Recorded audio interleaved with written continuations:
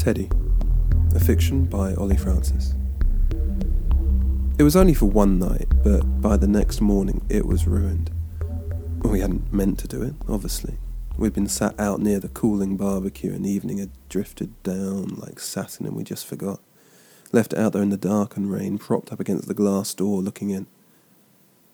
It's not that I'm a clean freak or anything like that. Our house is always a tip, even when we have visitors.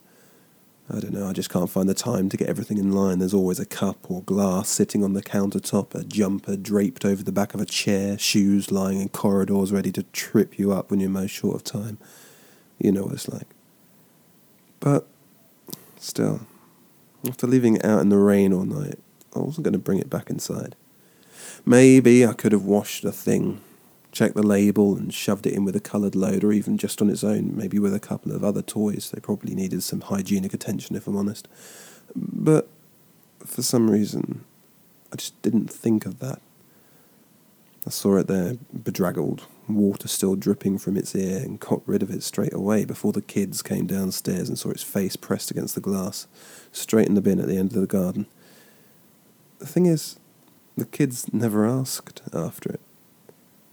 I just assumed they would say something, throw a fit, or shut themselves away in their room.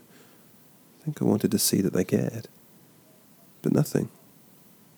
No word of inquiry, no uneasy silence, just cereal and TV and back upstairs. Sometimes I feel cheated by parenthood. All we do for them.